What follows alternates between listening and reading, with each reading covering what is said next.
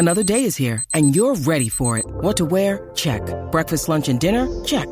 Planning for what's next and how to save for it? That's where Bank of America can help. For your financial to-dos, Bank of America has experts ready to help get you closer to your goals.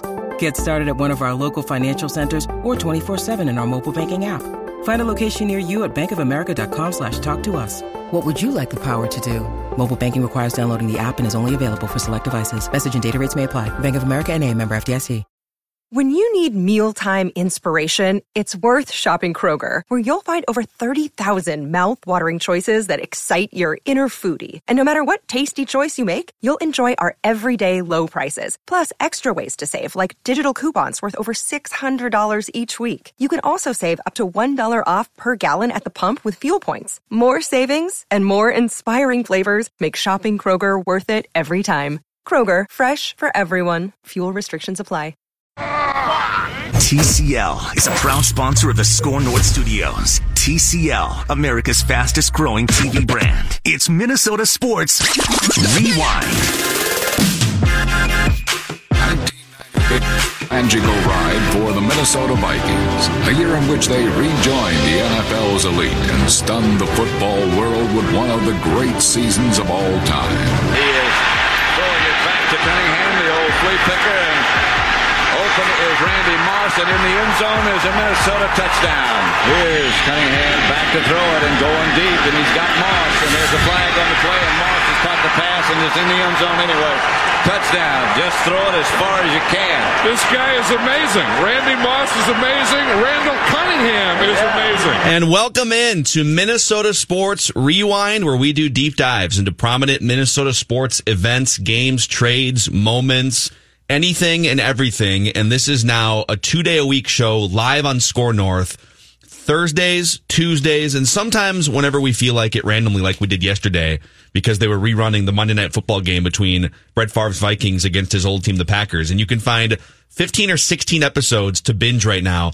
Anywhere you find podcasts, just type Minnesota Sports Rewind, Apple, Spotify, or the Score North app. I'm Phil Mackey. That's Judd Zolgad. We got Declan Goff in the house here, and we will be joined by Jake Reed in about 30 minutes from now, because this episode is all about the 1998 Vikings offense. We're splitting up 1998 episodes because it's impossible to cram it all into one off of that season. So we figure let's just start with the positive. We got a couple tweets as we teased this earlier today, like, oh, this is going to be no. This is the good stuff. Yeah, it's not the Falcons game. No, this is. Right. I mean that'll come up, but like this is one of the greatest offenses in NFL history. We're going to dive into here. At the time, the greatest. Correct. Without question. So just to set the scene here, and then we will get into sort of where does it rank now historically and other key questions. The Vikings were coming off 5 playoff appearances in 6 years in the 1990s under Denny Green going into the 1998 season, but very little playoff success. And a lot of 9-7, 10-6. They were a really good, not great team throughout the majority of the Denny Green era to that point. In fact, they had somewhat of a miracle playoff win in the Meadowlands the year before. Yes. When they scored like 10 unanswered points to come back, including an onside kick with like a minute to go. Yes. And so that was fun, but I think it's fair to say that those teams, while they were certainly solid teams and good teams, they were not what I would describe as an exciting team, right? Yeah. They were kind of a meat and potatoes team. Yeah. So you turn the corner to this high wire act. So they hit the plateau, and everything changes when they select Randy Moss in the 1998 NFL draft. He falls all the way down. And at the time, you kind of thought, boy, of all the things the Vikings need, I mean, they already have Jake Reed and Chris Carter, a couple 1,000-yard receivers. Chris Carter at the time was building a Hall of Fame resume. He had set the single-season record for receptions a couple years earlier. So at the time, it was kind of like, wow, I mean, all right, whatever. Like, I don't know if wide receiver is the number one need here, but Randy Moss is ridiculous, and he fell. So a little bit of a risky pick in terms of off-the-field stuff at the time. But drafting Randy Moss gave the Vikings probably the most feared threesome of wide receivers in NFL history, because you had Moss, who went on to become, I would say, the second greatest wide receiver of all time, maybe the most feared wide receiver at his best. You had Chris Carter, who was on a Hall of Fame trajectory, one of the most reliable pass catchers in history, and then Jake Reed, who's going to join us, a guy who was coming off 4 straight 1,000-yard seasons of his own, plus Robert Smith was one of the best running backs in the NFL. Randall Cunningham takes over for Brad Johnson, early in that season because of an injury, and you had one of the best offensive lines in the NFL as well. It's all a recipe for a 15-1 finish. You scored 24 points or more in all of your games, including playoffs, and they set the NFL record for most points scored by a team in a single season. We all know what happened in the 1998 NFC Championship game, Judd, against the Falcons, but as far as this offense is concerned, it was the most exciting offensive season at the time in NFL history. Yeah, and so in week 1 of that year, it's then Central Division rival Tampa Bay comes to the Dome. And the Vikings are playing the Buccaneers in that game. And I was at that game. And you knew that Moss was good. Like, you didn't know he was Moss, but you knew, okay, they've got Carter, they've got Reed, they've got this hot shot young kid. Brad Johnson, pretty good quarterback. Mm-hmm. And that game, to me, at least locally, served notice that this was going to be different. And Moss catches in the first quarter of that game a 48-yard touchdown pass from Johnson. In the second quarter, a 31-yard touchdown pass. Vikings win 31-7. Moss in that game, 4 catches for 95 yards. So I don't think after week 1 nationally people were like, oh, wow. But here you said to yourself, these aren't the Vikings. Like, those were the meat and potato, a good team. And Green was, I think, a really pretty good offensive mind. But when you saw them put up 31 on Tampa Bay and just sort of destroy them, you said, because it wasn't the fact, Phil, that they scored 31 points. It was how they did it. And Moss immediately basically said, out of my way. Mm-hmm. And so I think locally after that game, you thought this could be a lot of fun. I just watched a bunch of highlight clips this morning just to kind of refresh. They've got a few full games from that season on YouTube. If you search, you can clearly watch the 98 championship game. They've got the full Dallas Cowboys Thanksgiving game on YouTube if you want to go back and watch that. They've also got like an NFL Network half-hour special that just does a deep dive into the team. And NFL's YouTube page just has a 6-minute collection of big-time highlights from the season. And that 6-minute collection is 80% Randall Cunningham dropping back, play-action fake, tilting his shoulders to a 45-degree angle, and just throwing the ball as far as he can. Yep. And Randy Moss running underneath it. Or maybe the pass wasn't perfect, and Moss just jumped over 2 defenders. It didn't matter. It was the most unique thing you would ever see. Like, Jerry Rice and the San Francisco 49ers put up ridiculous numbers and were an offensive juggernaut for 15 years. But they did it differently. It was West Coast. It was a lot of yards after the catch, right? It was, think about 49ers highlights. It's a lot of Jerry Rice over the middle, 10-yard pass in the air, and then boom, he hits a seam and he runs 30 yards for a touchdown. Mm-hmm. This Vikings offense, and not to say that they were the first offense to ever just like throw deep down the field, because you could argue that Terry Bradshaw to Lynn Swann in the 70s was kind of the same thing, right? Play action fake, the ball on the field. But as far as like how they scored the majority of their points and how they gained the majority of their yards, it was literally play action, tilt your shoulders, Randy Moss, 40 yards down the field. There was a game, in fact, key question number 1 here, just to get the key questions underway. Your favorite memories of the 1998 season, aside from the obvious Thanksgiving massacre in Dallas. And I'll start with one. Okay. The next week after they slaughtered the Cowboys on national TV, and Deion Sanders had the turf toe, and there were some accusations that maybe he just didn't want to play against Randy Moss, and Moss scores the 3 long touchdowns. The week after that, they faced the Chicago Bears at home. They hung 48 points on the Chicago Bears. Just to back to a noon game or whatever. Mm-hmm. Randall Cunningham completes 21 passes for almost 400 yards in that game, and Moss goes for 3 more touchdowns.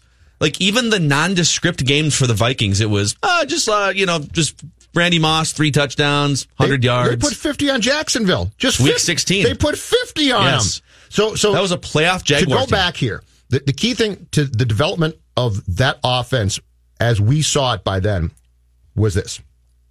Green came from the Walsh coaching tree in San Fran, which was, to what you were saying, Phil, the West Coast, short stuff, lots of yak, all right?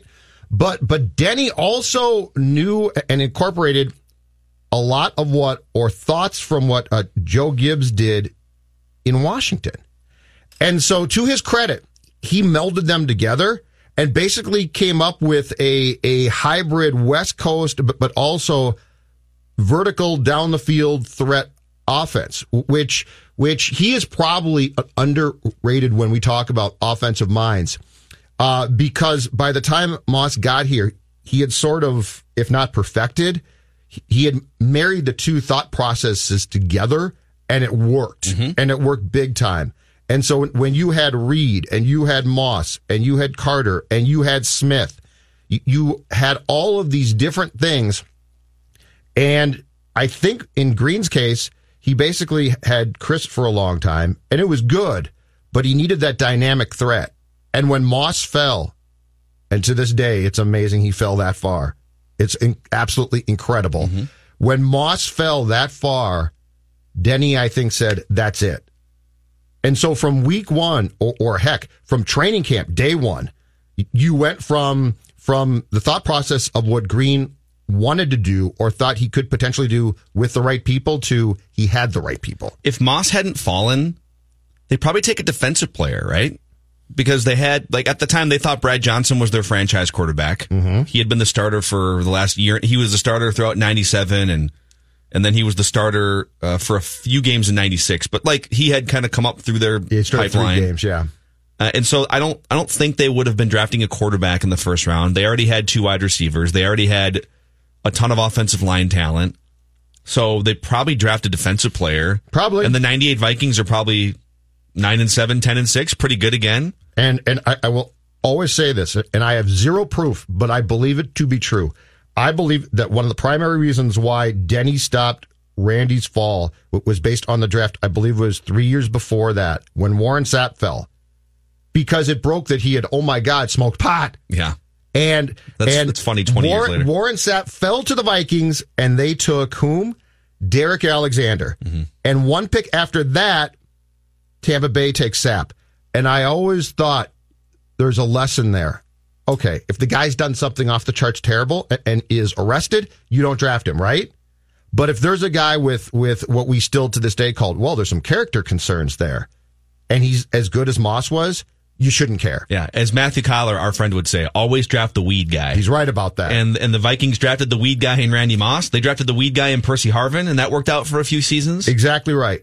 And you know what? If it's slightly worse than weed, let's say they took a substance beyond that, you might want to still consider it if the guy's name is Randy the Moss. Talent to baggage ratio. Exactly right. So, all right, key question number 2. I'm going to give you the all-time rankings in offensive points scored in a season, and you tell me if this is where the Vikings should stand or if it should be different. So when they broke the record, they were the number 1 scoring offense in the history of the NFL. And now they're third. The 2013 Broncos became the first team to score over 600 points in a season. They scored 606 points with Peyton Manning. The 2007 Patriots scored 589 points. The 98 Vikings, 556. And then the 1983 Redskins scored 541 points. So they broke that record, okay. The 1999 Rams, by the way, 526 points. So 30 fewer points than the Vikings. They went 13-3 in the regular season. But the difference is, and the reason why people remember the 99 Rams, greatest show on turf, probably a little bit more than the Vikings because they won the Super Bowl. But by most measurements relative to the league and based on talent, I think that 99 Rams team was a notch behind the 98 Vikings, but they paid it off and they won the Super Bowl. So how do those rankings stand up? Where do you think the Vikings rank historically offensively? I would say among teams we've seen, that Denver team, I forget. The Patriots team you can't forget, and that was certainly a great high wire act that Belichick and Brady had there. I would say as far as memorable offensive attacks, I'd put that Vikings team. You know what? I'd probably put it third. I'd probably say the Rams second, the Vikings third.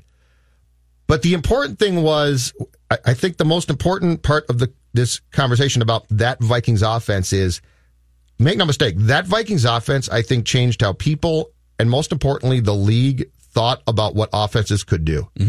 That was the first team to come out in basketball and start launching threes and saying, we don't care. And the fact that you had a player like Moss who was that dynamic and that good. I mean, he was beating bad cornerbacks. He was beating good corners. And to our point from before, Randall Cunningham, and this is not to take away from him, but he could, in that season, throw the ball up and be almost 98% certain it was going to be caught by Moss. Think about that. I think the 1998 Vikings are a little bit like the 2004 through 2007 Phoenix Suns. Mike D'Antoni comes out with this fun ball system and says, all right, we got Steve Nash, Quentin Richardson, we got a few other guys, I can't even remember their names, Sean Marion. You guys are just going to stand outside the arc, and Amari Stoudemire is going to be the big guy in the middle grabbing rebounds and cleaning up in the paint. And we're just going to launch threes within 8 seconds of the shot clock starting. Mm-hmm. And if you go back and look at what those Suns were doing, it was innovative. People like, there's no way you can't win a championship doing it this way. And like, as it turns out, you can. And Steve Kerr and the Warriors proved that you can win a championship doing it that way. And Mike D'Antoni still is searching for a championship. But Mike D'Antoni kind of paved the way and said, we're literally going to shoot like 33s. And if you think that that's weird, that's your problem. We're going to change the pace. And, Denny Green and everybody on that team, Randy Moss and Randall Cunningham, they don't get the full credit because they never won a championship. And ultimately, well, it was a soft team that played indoors and you could punch them in the mouth, right?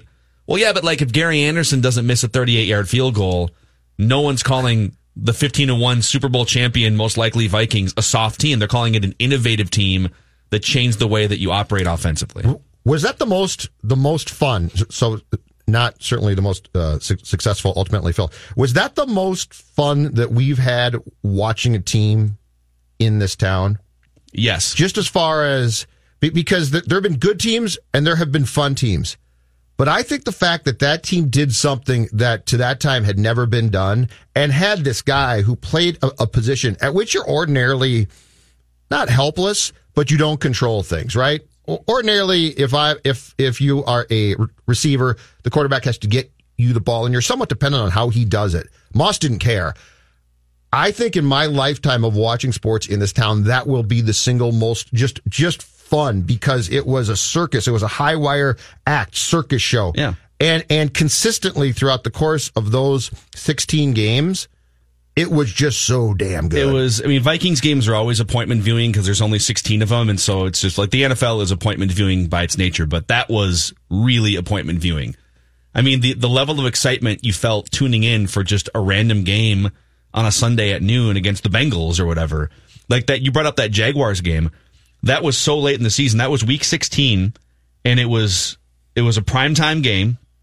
It was one of 3 primetime games, actually 4 if you count Thanksgiving. The Vikings had that year, but like I remember specifically I was 13 years old, being so excited for that game because, all right, this is all going to be on national TV. Everyone's going to watch this, and there's no doubt, even though the Jaguars are a playoff team, like you knew the Vikings were going to hang 40 or 50 points. I know. Like you just knew it. And they put 50 points up. It's the most excited I have felt anticipating Vikings games in my entire life. And we're not going to dip too much into the 98 championship game because we'll do a full episode on that. But like the fact that you got even deep into the second half of that game and it didn't even cross my mind that they were going to lose. And that was the weird thing about they gave you that much empowerment as a fan. They were that dominant ordinarily on offense. That's the incredible thing is they were consistently week in, week out. You didn't just expect points. You expected it to be sexy. Like the assumption was, okay, Moss isn't just going to score a touchdown. He's going to score 2 50-yard touchdowns. Mm-hmm. Think about that expectation. To your point about sort of what the 98 offense meant to the NFL, and I consider the 1998 Vikings offense directly and indirectly to be a gateway to the offensive era that we see now 20 years later. And if you look at some of the direct connections, the 2007 Patriots went undefeated, and they scored the most points at the time of any team in NFL history, and they literally did it with Randy Moss. Now, Tom Brady is one of the great quarterbacks of all time, if not the greatest, and Bill Belichick, and so they had their own way of doing things, but they literally took what the Vikings did in 1998. They took the same guy that they did it with, and they just did it a little bit better in 2007. 1998 was also the first year of Peyton Manning as a rookie quarterback. And even though there was no correlation with the Vikings, it all sort of symbolized, hey, the Vikings have opened up a new offensive era in the NFL, and Peyton Manning is coming into the league. The Rams in 1999 basically just did the same thing with a slightly different system. Right. Let's just spread it out on AstroTurf with 3 wide receivers with a backup quarterback, and let's go crazy. And Falk, too, right? And Marshall Falk better than Robert Smith. Yeah. So I think what the league saw in 98 from Moss in particular, and what they decided they were going to try and work into the game, but they had to change rules, was this. Moss was so damn good, it didn't matter, right? A corner could be draped on Moss, he'd catch the ball. A corner could try to bump Moss, he'd go right by him and catch the ball. I think the league probably wisely said, how can we set up the rules so more guys can try to do and have a legitimate shot at doing what Randy is doing, but there's 99% of the guys in this league who can't do it by themselves. So how can we help them do it? So now they start to enforce rules. So basically it became, how can we take the Moss template and copy that as close as possible for guys who don't have near the skill? They might be really good, but they don't have near that skill, and try and get as many guys. So if the quarterback from the Tennessee Titans throws the ball up, the receiver from the Titans has a chance to catch it, because that's fun. And that's what fans love. And the other thing about this team, make no mistake, the other thing about this Vikings team in this town that became so important is, if you could go back now and do a survey and find out how many now, not young at this point, but how many people that season became Vikings fans who didn't care before? Yeah, it's my whole generation. I was born in 1985, was obviously a Vikings fan leading up to that point, but mostly was sort of I was a Vikings fan, but I sort of just resented that they couldn't beat the Cowboys and the 49ers, and it's like the Packers had just won a Super Bowl, and you're like, all right, this is great, but you know, the Twins just won a title a few years ago. Like, why can't the Vikings get to the next level? And all of a sudden they do in 1998. Yeah, why are the Twins so good? Yeah, well, the Twins in 1998 were a dumpster fire, so the Vikings had that going too. Okay, Declan, I think found. Do you remember the Red McCombs Purple Pride song that the Vikings pumped out in like radio? I remember the Purple Pride radio stuff. Stations pumped it out. I think Declan found. I think this is it. Nice. I don't know if this is it or not. Okay. What does it say on YouTube? You can't hide from the purple pride. Let's see. I don't know if this is it or not. Oh, wow. I don't think this is it, but it's still amazing. I have no recollection. There was of that. one, Thank I think God. it was KDWB at the time did one that was like, we're going to Miami. It was that Will Smith song. I remember that. Yeah. There's that too. Yep. Yeah. Next key question for you. And then Jake Reed is going to join the show here to tell some stories and talk about the 1998 Vikings. So, Randy Moss's breakout. There's different people have different opinions on which game was the actual breakout. What game from that season would you consider the Randy Moss breakout? Is it the Packers game at Lambeau? Because that was a Monday night game, I want to say. So that was national TV. Yep. But you also had the Thanksgiving October 5th. game. Yep. For me, without a doubt, the Packers game. He catches touchdowns of 52 and 44 yards in that game. Catches 5 passes for 190 yards. Cunningham throws for 442. Jake Reed, 4 catches for 89 yards in that game, including a 56-yard catch. And here's why. The Dallas game was arguably, I think, more impressive, ultimately. But the reason why the Moss game to me is the breakout game is it's a Monday night national TV game, and that told everybody in the country, this is not an ordinary player. So to me, you're playing in Green Bay. You're playing a team that your fan base absolutely hates, and on a national spotlight game, Moss, as a rookie, comes out and does that. And Cunningham, as I recall, those 2 touchdowns were vintage Cunningham to Moss. You know, high arcing passes come down, and Moss catches the 2 touchdowns. So I get the Dallas game, but I will always go back to that Packer game as signifying to the country that this is an offense with a special player that is going to do something. That's probably the game. I mean, 109 yards. The Dallas yards. game I get too. Randy, this is the funny thing about Randy's 1998 season, and just going back and looking, teams did find a way to shut him down a few times. He only racked up 69 catches, and it wasn't really until like the last 5 weeks of the season that he had up until week 11, he only had one game of over 100 yards. And that was the Packer game for 190 yards. Now he had an 89 and 95. There was a 99-yard game against Cincinnati. And there's touchdowns too. But then the real breakout in terms of, okay, now the yardage is flowing and now he's just getting the ball more. The home game against Green Bay, where if people remember, I actually tweeted this photo out at Phil Mackey before the show started. It's that iconic photo where he catches a deep pass and there's a Green Bay defender falling on the ground at the goal line and he kind of prances into the end zone with the ball out, and he's almost doing like a hurdler's prance into the end zone. Yep. So that was his second 100-yard game of the season. It came on November 22nd. He caught 8 passes for 153. Then the Dallas Thanksgiving game was the next week. 3 catches only, but for 163 yards, and all 3 were touchdowns. 51, 56, 56. And then he came back the next week against Chicago at home. 8 catches, 106 yards, 3 touchdowns. Yep. Baltimore on the road the next week was 6 catches for 89 yards. And so he had games in the middle of that season, like against Detroit on the road, 2 catches for 14 yards. That's Detroit. Home against New Orleans, 1 catch for 6 yards. He had a couple clunkers in there because teams just kind of found a way to not let him get loose deep. But did you find another one? No, I found the KDWB one. We got a couple listeners that sent us the We're Going to Miami one. Can we play that? Well, we'll give full credit to KDWB from 20 years ago. 20 plus years. 22 years ago? Have at it. All right, this is it. If it wants to play. Everybody in that locker room will tell you that they wanted to just be division champ. There's nothing about division championship. It's all about the Super Bowl. Super Bowl. Cunningham lobs to the end zone. Moss goes up with one hand.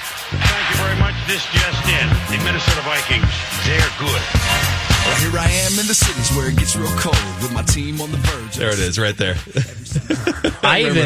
My uncle somehow got a hold of, how they obviously distribute the hats, at the NFC Championship game because they have them for both teams, just like they do for a Super Bowl. Mm-hmm. And he had one of the 1998 NFC champion Minnesota Vikings hats. Oh, that's valuable. Yeah, I got to imagine it'd be worth hundreds of dollars, maybe thousands. I don't know. I would actually be interested in getting my hands on one of those. Or just filled with tears now. Yeah. Just stained. Tear stained. Floating hat. Stained with tears. 22 years ago. All right, a couple things when we get back here. We will talk to Jake Reed, and we'll go behind the curtain and talk about the greatest offense, in the history of the NFL at the time, the 1998 Minnesota Vikings. And also, Brad Johnson got injured, and Randall Cunningham took over and wound up winning the NFL's Player of the Year award and had maybe the best season of his career. What happens if Brad Johnson is just the starting quarterback for the Vikings all season? Do the Vikings still go on to be 15-1? Are they better? Brad Johnson was pretty good. Do they beat the Buccaneers in that game in Tampa? We'll see. We'll talk about that as well. This is Minnesota Sports Rewind on Score North and the Score North app, and podcastable and also very bingeable with 16 episodes right now. Apple, Spotify, Score North app. Just search Minnesota Sports Rewind. You can help spread the word about the show as well by just simply giving it a 5-star rating and a review of some kind. We really appreciate it. Go tell 2 or 3 friends that we're doing this every Tuesday and Thursday on Score North at 11 o'clock, and also video streaming on Score North Twitter, Facebook, and Twitch. It's Minnesota Sports Rewind. You're listening to Minnesota Sports Rewind. You're listening to Minnesota Sports Rewind. And I think the good old-fashioned guts was probably the biggest difference in the game. And that's what we really got to have. That's got to really be our trademark. 3 teams have been 15-1 in the history of the National Football League. All right? Give yourselves a round of applause.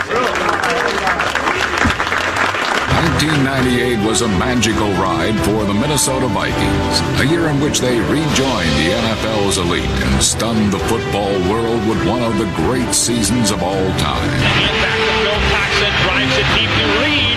Oh, to the 20, at the 15, Reed 10, at the 5, touchdown, Vikings! All right, welcome back to Minnesota Sports Rewind. We're doing our first 1998 Vikings episode. I don't know how many there's going to be, but we figured there's no way we can cram all this into just 1 hour. It's one of the most prominent seasons in Vikings history. Absolutely. So we figure we're we're all living quarantine life right now. We all need a little uplift. So let's talk about the fun part of the 1998 season, which is the greatest offense in history. We do dive into some of the bad part with Jake Reed here. We talked to Jake a little bit earlier in the week and just got his thoughts on playing on that team, the arrival of Randy Moss, what it felt like at the end of the season.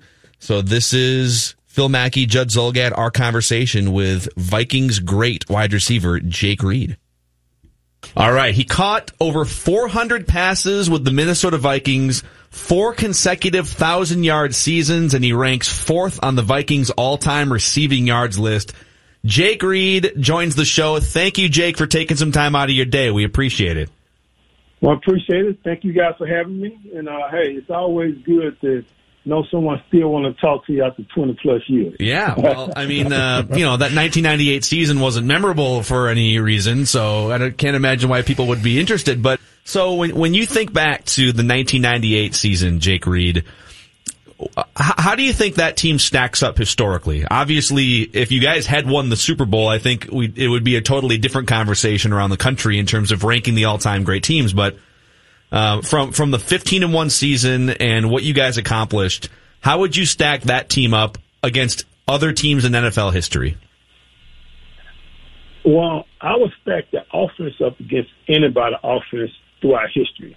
I think our biggest problem, we struggled on defense. We didn't have a super defense. We had like John Runner on the line. I think our secondary kind of struggled a little bit. I think that's what kind of killed us on the back end. Some of our secondary guys. And I know some of the older guys in 98 probably they see me, they probably go at me because of it. But I think our offense could stack up against anyone. I think just overall as we played with a team, we should be in the top 10. I think it didn't end the way we thought it would end. I don't think we got overconfident. I think we just got careless at some point throughout the game and just let them back in it.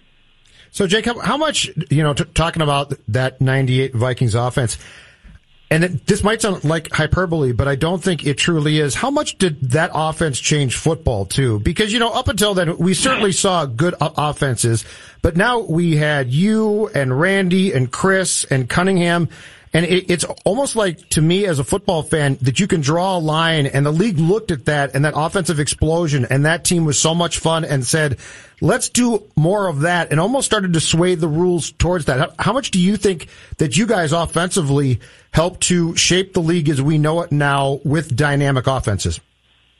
Well, I think it shaped a lot. And one thing you just can't have one good receiver. The way the league is now and the way we set it up, we came in the game, who are you going to guard? Who are you going to double? Me, Chris, Moss. If you double Moss and try to bracket Chris, I was on one side. If you did the vice versa, double me and bracket Chris, Moss was going to kill you. And Moss attracted a lot of attention. So you just couldn't leave him one-on-one. You couldn't come up and play press man on him with no help over top. And what that would be. That was going to be 6. So I think it kind of shaped a lot, and people went through it. And like now, the lead is so wide open, and that's why you see more safeties and DBs on the field now because they really, it's almost like a pass, flurry, run second league. The fullbacks is obsolete. Not many teams use fullbacks anymore. So I think it kind of shaped it a lot. When did Jake Reed look around the field, either in training camp or practice or a game, and realize that 1998 was going to be a special season for the Vikings? Well, I think as we went down, I think the team was pretty close as a group, and we were fun. But when we got Randy Moss, I think it just took everything to a whole nother level. See, people don't realize the 98 season, I started the whole season. I come off my 4th straight 1,000-yard season, and Dennis Green just didn't bench me because we got Moss. Moss worked his way in now. And I think Moss' first starting game, you got to look back with the Cowboys game. And Moss had 3 catches, 3 touchdowns. And I don't know, remember, I had back surgery that year in 98. Yeah. I had back surgery, and I got to the hospital on Thanksgiving Day. I made sure, I told him I needed to go to the hospital because I wanted to watch the game at home. And once I got to the hospital on Thanksgiving Day, early that morning, I'm sitting in the chair, And I'm watching the game because, they were pumping up Deion Sanders down there. They didn't know if he was going to play because of his toe. And they would say, Randy Moss, if he played, can Deion cover Moss? And I was like, I need to be at home, watch this game. And when I saw Randy catch three passes, 3 touchdowns with all them yards, I knew I was the third receiver after that day. You mentioned, the back surgery. You were basically from that Dallas game on forward, you were banged up. The team was progressively more banged up too, just after that Falcons game. How many guys were maybe even out for potential Super Bowl. But if you guys had stayed healthy and if you had gone on to play the Broncos in the Super Bowl, what do you think happens in that Super Bowl? Oh, we would have beat the Broncos. They didn't have enough firepower for us. And I don't think their secondary could have covered us. When I came back, I think I came back a game too early. I think I ended up I played a little bit in the Arizona game to play Arizona before that. And I said, let me get out there and see how my back feels before we go to the NFC Championship game. And I should have waited to that game, and I didn't play in the Atlanta game. I think they ended up playing Matthew Hatchett, and they covered in the second half, came out, they made some adjustments. I think they doubled Moss, they bracket Chris in the slot, and, our other guy just couldn't get open. I think if I had been healthy, they couldn't have ran the defense they ran to shut us down in that second half. Yeah. What are one or two of your favorite stories or memories that are safe for radio that aren't going to get anyone too incriminated, but maybe a little incriminated? Maybe a little incriminated. What are a couple of your favorite stories? Just football or with the Vikings? I would say anything behind the scenes that fans and us wouldn't have otherwise known if not for you telling the story. Oh man, I have a lot of stories, but I keep them pretty much close to heart because those are my boys, but we some of the stories is just I love some of the things just hanging out in the locker room, playing dominoes, playing chess, and the married guy's wife calling and trying to see when we come home, and we stuck in gambling and playing chess and dominoes and stuff like that and cards, and I'm going home 2 hours late, after work because I'm in there playing cards. But all the other good stuff, I'm gonna keep those. Fair enough. So you keep all the good stuff. So Jake Reed, you played the position, and you've seen through the course of your time playing and lifetime a lot of good to great ones. Where does Randy Moss rank as far as wide receivers that you've seen play? He's one of the best, if not the best. Randy was scary. The thing is, the people doesn't realize, when a guy get his own name like Moss, people, kids run around saying you got Moss. That is big time. Even to this day, young kids who are too young to see Randy Moss play, when they jump over someone's head, they say, "Man, you just got Moss." But Randy was scared. You couldn't play bump and run on him. I can remember we'd have like a slant route on a 5-yard start route. Randy come off the ball. If he see him up close, he just keep running. I can remember he tell Runda, "I'm not running no stop route at 5 yards and got in at 8. If he at 8 yards, if I come off the ball and the guy at 8 yards, I'm running past him." We were like, "Man, come on, to do the 8 yard. You're not going to run past." He said, "If I throw my hand up, that means throw the ball as far as you can throw it." And I can remember Runda said, "Man, if I throw the ball, you won't catch it." He said, "Man, throw the ball as far as you can throw it, and I guarantee you I'm going to run up on you." And I can remember Denny Green said, Randall, just throw it to it. And when Moss, hey, I remember that. We were like, "Man, come on." And when Moss come off the ball, if he get up on you like a yard or 2 yards, you can be in your back up. He going to throw his hand up. He throw his hand up before he get past the guy. And he just run right past him. And we were like, wow, this kid can run. Yeah, he can run. But for his lifting weights, I know he came in. He didn't like lifting weights. I didn't realize they didn't really lift weights at Marshall like that. He didn't have to lift weights like that. And I went with him in the receiver group, and he was like, "Man, you guys got to do this every 2 days a week, lift weights?" He said, "Man, I just want to play football." And Chris Carter said, "Man, but we got to lift weights too." It was kind of fun. And Moss brought a different energy to us. And I think that he brought a different energy to the whole team. And when you have a guy like that on the team in 98, and you have all these Robert Smith in the backfield and all these, big Randall McDaniel on the line and John Randall on defense, you got all these different characters. And we just felt like we could win. And 98 felt like a rock show. Everywhere we went, people were wanting to see us. It was a great feeling to have. And it made us want to go out there and win for the fans of Minnesota, win for the Vikings fans, and do our thing. Yeah. Jake Reed, I know how we all felt as spectators watching Gary Anderson miss his only kick of the season wide left. I know you weren't playing in the game because of the injury, but what was your thought? Did you think, oh my gosh, the game is in question now, or what was it like watching that kick sail wide left? That was tough because he had to miss the kick all year. Yeah. And to watch that, it was like a old moment. Like, now we got to get out here and play. Because, we think, Gary's going to kick this. We're going to be done. But I think that kick gave them life. But the fumble right before halftime really gave them life.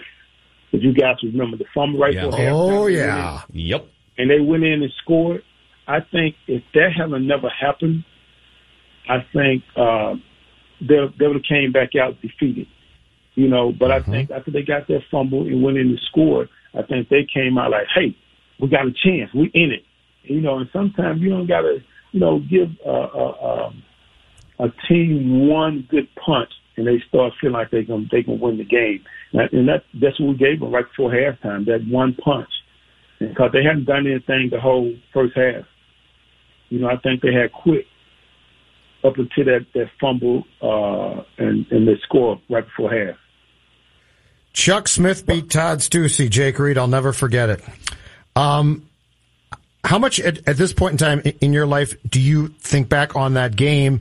And when you do see guys like Moss and Chris, who I know you saw here for the first time in a long time when the Vikings played the Packers in December, how much do you guys still talk about that? Because I think of all Vikings teams, 2009 was certainly perceived, and rightfully so, as a lost opportunity.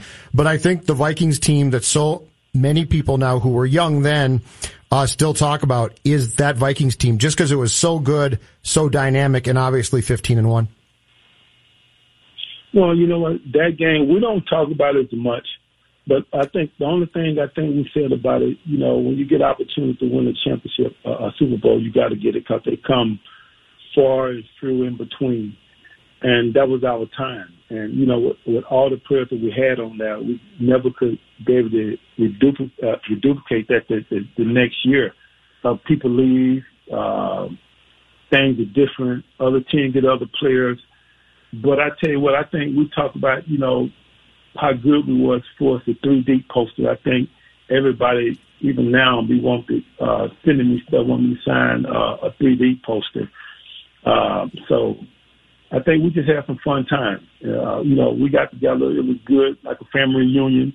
Because it's been a long time since we actually all three been together up under one roof. It was good. It was good seeing them guys. Hey, when that game got done against the Falcons, and I know it was upsetting to lose, but big picture, did you guys think that it was a missed opportunity and that it might have passed and been gone? Or being athletes and young at that time, relative speaking, did you guys foresee that this might be, 2 or 3 more years of potentially making runs at Super Bowls? What was the feeling in the aftermath of that loss to the Falcons? The feeling was devastating. I'm sorry, it was almost like a family member passed or something. It was just like stumbles. The locker room was quiet. I don't think anyone really blamed Gary Anderson for missing the kick. I know I didn't. No one really got on him. But we was such a team. Things happen, But I tell you what, it was a sad moment in the locker room. But also, to answer your question, I thought that we were going to go back and repeat the next year. We have the talent, we have the team. What can be different? I thought we were only going to be better the following year.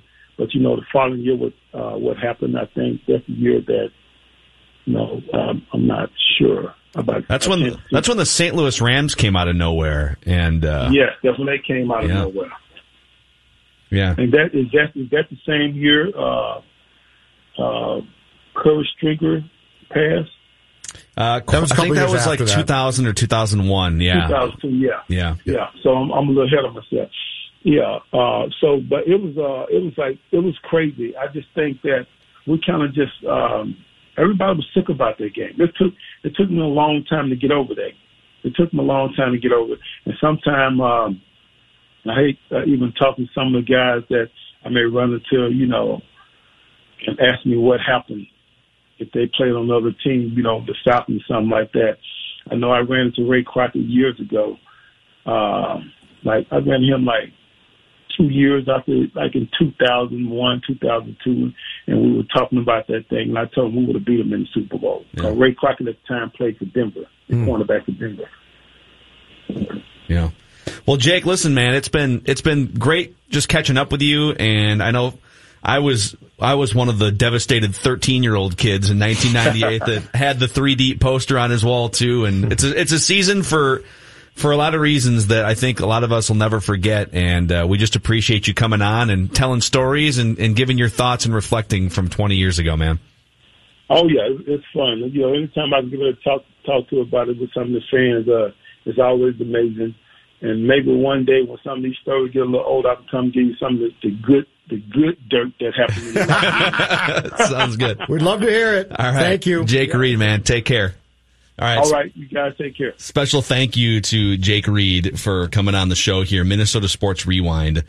And we've got a few minutes left here in this episode, which is centered around the 1998 Vikings offense, the greatest offense at the time in the history of the NFL. And so this is the last, we might have time for two key questions, but this is the last key question here potentially. Does Brad Johnson have the same success that season if he stays healthy as Randall Cunningham did? I thought of this question, and the interesting thing, Phil, is I don't know if I have a good answer for that question. Because Brad Johnson at that time was really good. He was. And he threw the touchdown passes opening week one opening day against Tampa Bay and looked really good and got hurt. My sense is, just off the top of my head, pure guess, yes. I think Brad Johnson has a great year. I do too. And I don't does he have an MVP caliber year, which is what Cunningham Yes, had? I think he probably does. So too. He was a really good, solid QB. And to Cunningham's credit, he stepped in and played great. But if Brad Johnson doesn't get hurt, and I believe he got hurt week 1 against Tampa, and then he tried to come back about week 10 against the Saints and broke his thumb. If Brad Johnson doesn't get hurt, yes, I think he has an outstanding MVP-worthy, might not have won it, but MVP-worthy type of season based on that arsenal of receivers around him. Okay, did he, refresh my memory, so he gets hurt early. I'm just going to pull Sprained ankle early, broken thumb against the Saints at the Metrodome. But so in week 10, did they say, hey, Randall, thanks for all the work? Cunningham got hurt the week before that. Hurt his knee. That's right. Johnson started week 10, and then Johnson broke his thumb, and Cunningham, I think, came back for part of that Saints game, and then officially then was reinstated and became the starter for the rest of that season the next week. So Brad did start the first 2 games. So for the first game of the season, he went 15 of 25 for $189 and 4 touchdowns. And then the game at St. Louis, it was he was 18 of 31 for 208, a touchdown, 2 interceptions. Randall Cunningham was just such a unique arm talent, and obviously the peak of his career was 10 years earlier, and he was a different type. He was more mobile at the time, but could still throw the ball down the field with the Eagles. And I think Cunningham winds up having a better season than Brad Johnson would have, but it is interesting to speculate on what Brad Johnson's career could have looked like. Now, he went on to become the starting quarterback with Washington, put together a couple good seasons, then became a Super Bowl champion quarterback with Tampa Bay, with help from, at the time, maybe the greatest defense of all time. Yeah, that was a different scenario. But if he sits in and throws 30 touchdowns with the 1998 Vikings and he has Randy Moss, he doesn't get traded. He's in the middle of his prime. Cunningham was older. Brad Johnson was only 30 years old at the time. Brad Johnson becomes the Vikings franchise quarterback. Correct. They don't draft Dante Culpepper. Which they took with the Brad Johnson pick. Right. So it's totally different. The ripple effect of his career, he would have been known as sort of the Vikings franchise quarterback throughout that early 2000s period. And don't forget, too, Johnson was traded to Washington based on the fact that Cunningham had played so well. 99 starts and Cunningham struggles. And I believe that's the game. It was the game in Detroit where Superstar told us the story that Cunningham went to Denny and said, lift me. I just can't play. Yeah, it's amazing. And so that changed the entire thing. And of course, if Denny had known that Cunningham was going to fall off, I don't think he trades Brad in the first place because Dante didn't play, or I think he played in one game in 99.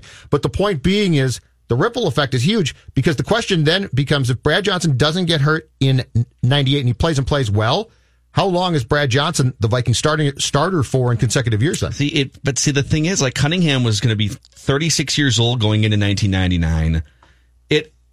He's coming off, so there's 4 different MVP, like the AP MVP is the one that's recognized. And I believe Terrell Davis. There's the Maxwell Award is the one I think that Cunningham. Yeah, he won the Player of the Year, and then he won like another offshoot MVP. So he's coming off a borderline MVP season. Absolutely. But he's 36. Brad Johnson was only 30 years old.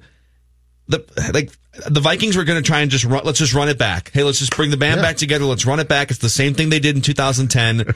Like, running it back doesn't work in football. You can't just run it back. Guys, the dynamic changes. But we didn't think that back then. No, it's a total second guess. Now we know that. Hindsight. Yes. Now, but back then we thought, oh, Cunningham's unbelievable. Yeah, trade Brad Johnson. Total hindsight. Take Culpepper. Yes. Final thoughts on the 1998 Vikings offense. Anything we left off the board here? I don't think so. As fun of offensive group in this town in any sport as you will see ever, I think. Maybe followed second by the 2019 Twins' prolific home run offense. Yeah. But just as far as popping up, Moss, unbelievable talent, that's as much fun as you will have, I think, on a Sunday-to-Sunday basis, watching a unit that dominates in one of the things, I should say, that's probably the most fun in sports to watch, which is an offense that essentially, at least for 16 weeks, can't be stopped. It's the most fun I've ever had watching the Vikings. It's also the most soul-crushed I have ever felt at the end of a Vikings season. We've almost avoided that completely, except for the Jake Reed So interview. This has been part 1 of an undetermined amount of parts of the 1998 Vikings. Therapy. The 1998 Vikings offense. Thanks to Jake Reed for joining the show. This has been Minnesota Sports Rewind. I'm Phil Mackey. That's Judd Zolgad, Declan Goff producing. And you can find new episodes every Tuesday and Thursday, and maybe even more, wherever you find podcasts. Minnesota Sports Rewind, Apple, Spotify, or the Score North app.